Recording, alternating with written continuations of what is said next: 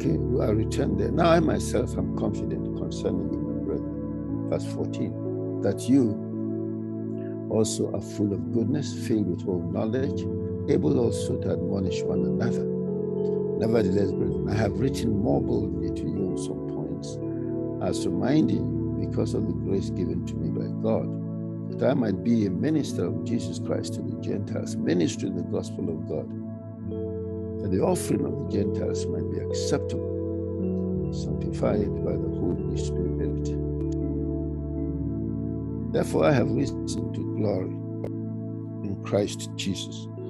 Now, as we read this, you will see the concern of the ministers of the early church, that the people get it right by being right, okay, and doing right. So it's not just a religion of action, but it's a religion of the heart. That there be inner purity, there will be a real holy walk before God. Okay, and yes, I think we did this yesterday. Mighty signs and wonders by the power of the Spirit of God. And so I have made it my aim to preach the gospel, not where Christ was named, lest I should build on another man's foundation. But as it is written, to whom he was not announced. Okay, yes. Now, but the last thing I want to say there is about the foundation. And for that, we go to 1 Corinthians chapter 3, where he more elaborately talks about that foundation. 1 Corinthians chapter 3.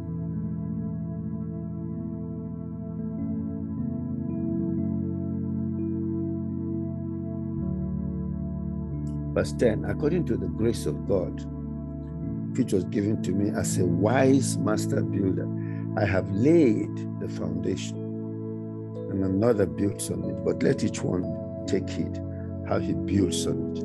And this is a very important point, because some people would just name Christ and start doing their own thing, and then you enter there and you wonder, is this still the same thing?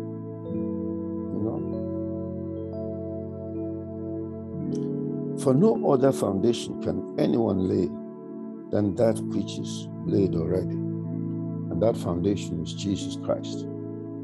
Now, if anyone builds on this foundation, then you can build with different materials, with gold, with silver, with precious stones, with wood, with hay, with straw. You see? So all this merchandising that is going on in the church, all these are various materials. We are not caring about the heart of the people, whether they genuinely love God, whether they're in pursuit of inner purity, whether they're walking righteousness in their lives, in their businesses, in their workplaces, in their homes, whether they're really interested in making Christ known through their character. Just the fact that they're coming is enough. I say it cannot be enough, because the heaven is not for marking present those who are coming to church. Heaven is about men and women who have looked at Christ, and in their lives they have struggled to become like him. This is our calling, and I want every one of us to put Romans 8:29 somewhere. You can be seeing it daily. For them he did predestinate. He did call to be conformed into the image of his son. Ever since I discovered that scripture, I don't mean read it. You may have read it many times, but you didn't discover it. For whom he foreknew, yes, for those he did foreknow, he also predestined. You see, this is his own purpose, not the purpose of the church, not the purpose of your pastor, not the purpose of your general overseer. This is God's divine purpose. Those who for new will come to Christ. Okay. And remember when we got here, I told you that this is not predestination. This is foreknowledge. He knew the people who will come to Christ because he knows everything.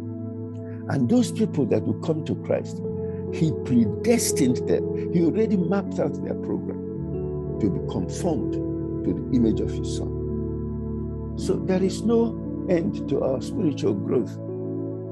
There is no end until we become like Jesus. And John has already told us that nobody can become fully like Jesus here on this side of eternity. But the duty we have is to continually purge ourselves. In 1 John 3, verse 2, say, brethren, now we are the sons of God, but it does not yet appear what we shall be. But we know that when he shall appear, we shall be exactly like him, because we shall see him as it is. Then verse 3 says, whosoever hath this hope in him purifieth himself, even as Jesus is pure. And so I have the continuous and continual work of purging myself of everything that offends, of purging myself of everything that is inconsistent with the nature and character of Christ. I have the singular duty of purifying myself as he is pure. But my best efforts will never match his character until I see him, and then whatever is left is completed.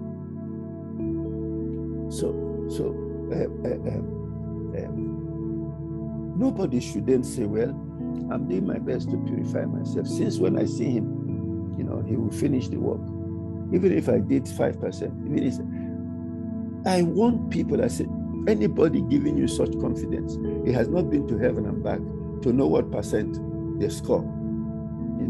Some people are saying, once you have come, they can never send you away. I say, have you been there?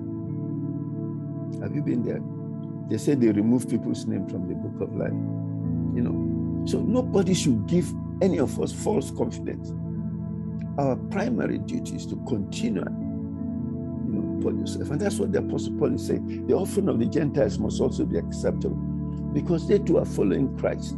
In the same way, the Jewish Christians who were disciples of Jesus, are following Christ.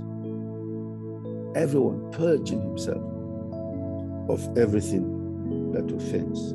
Okay, so we return again to Romans 15. I'm finished now.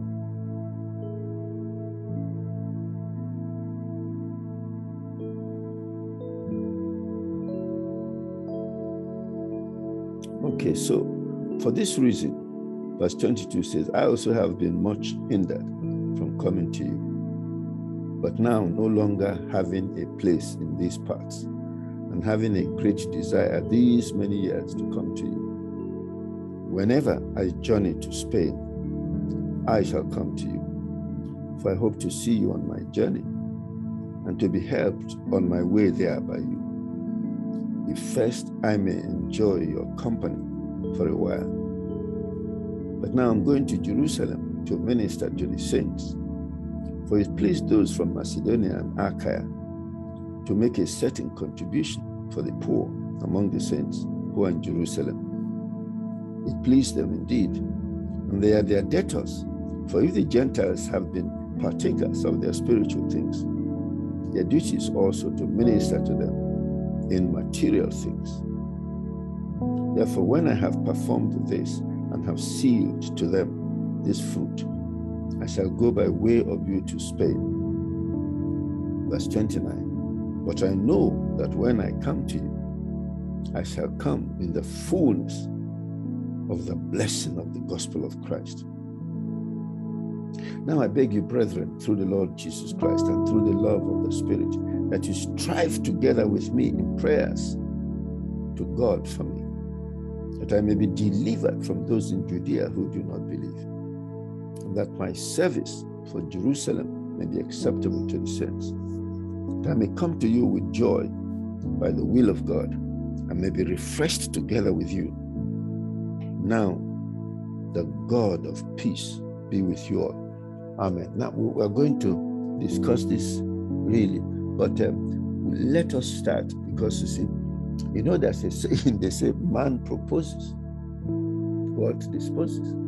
You know, I'm not saying it's in the Bible, it is not. But this trip that the apostle was talking about here is the same trip that he was talking about in Acts chapter 20, in Acts chapter 21. It is the same trip that found him in Rome a prisoner. So I'm not sure he did go to this Spain, but let us stop by the one in Acts. Okay, so just briefly, we go to Acts chapter 20. Acts chapter 20.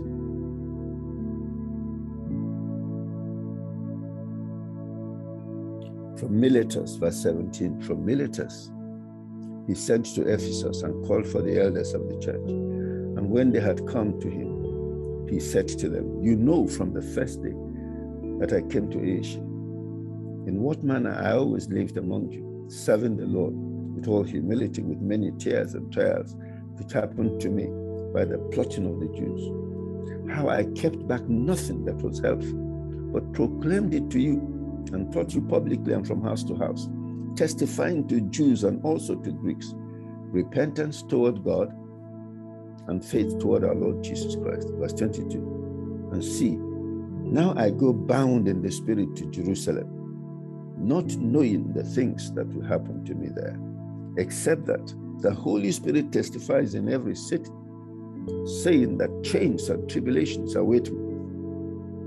But none of these things move me, nor do I count my life dear to myself, so that I may finish my race with joy and the ministry which I received from the Lord Jesus, to testify to the gospel of the grace of God.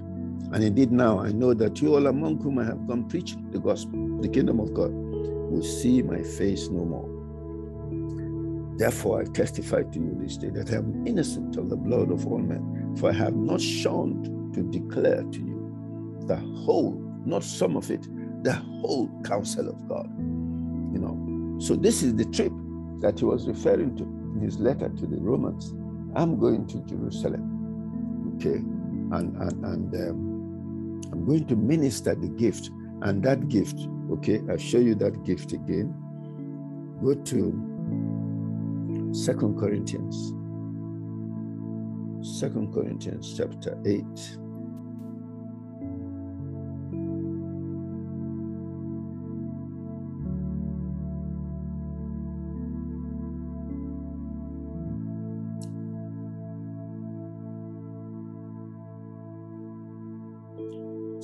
But thanks be to God who put this same earnest care for you. For verses 1 to 15 is also relevant, but we don't have the time to do that.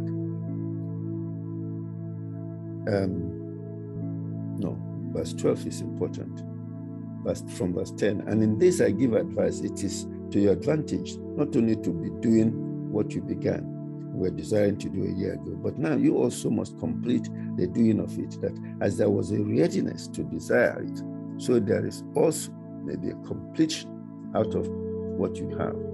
For if there is first a willing mind, it is accepted according to what one has, and not according to what he does not have. For I do not mean that others should be eased and you burdened, okay? And you can go read that verse, and not only that, verse 19, but who was also, for he not only accepted the exhortation, but being more diligent, he went to you of his own accord. And we have sent with him the brother whose praise is in the gospel throughout all the churches. And not only that, but who was also chosen by the churches to travel with us with this gift, which is administered by us to the glory of the Lord himself.